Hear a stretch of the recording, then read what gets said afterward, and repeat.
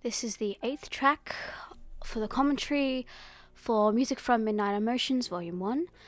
This is for Just Say It. This song was written after an argument where I was silent in my explanation on what happened. And it was my feelings about what was happening. And it's kind of like a bit of shame in there.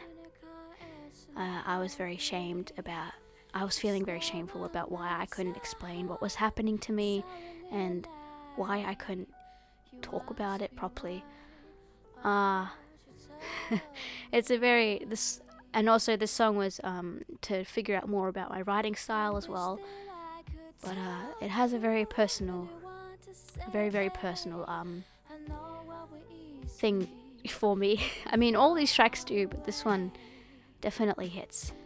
They are personal. Right in the heart. So yeah. Yep.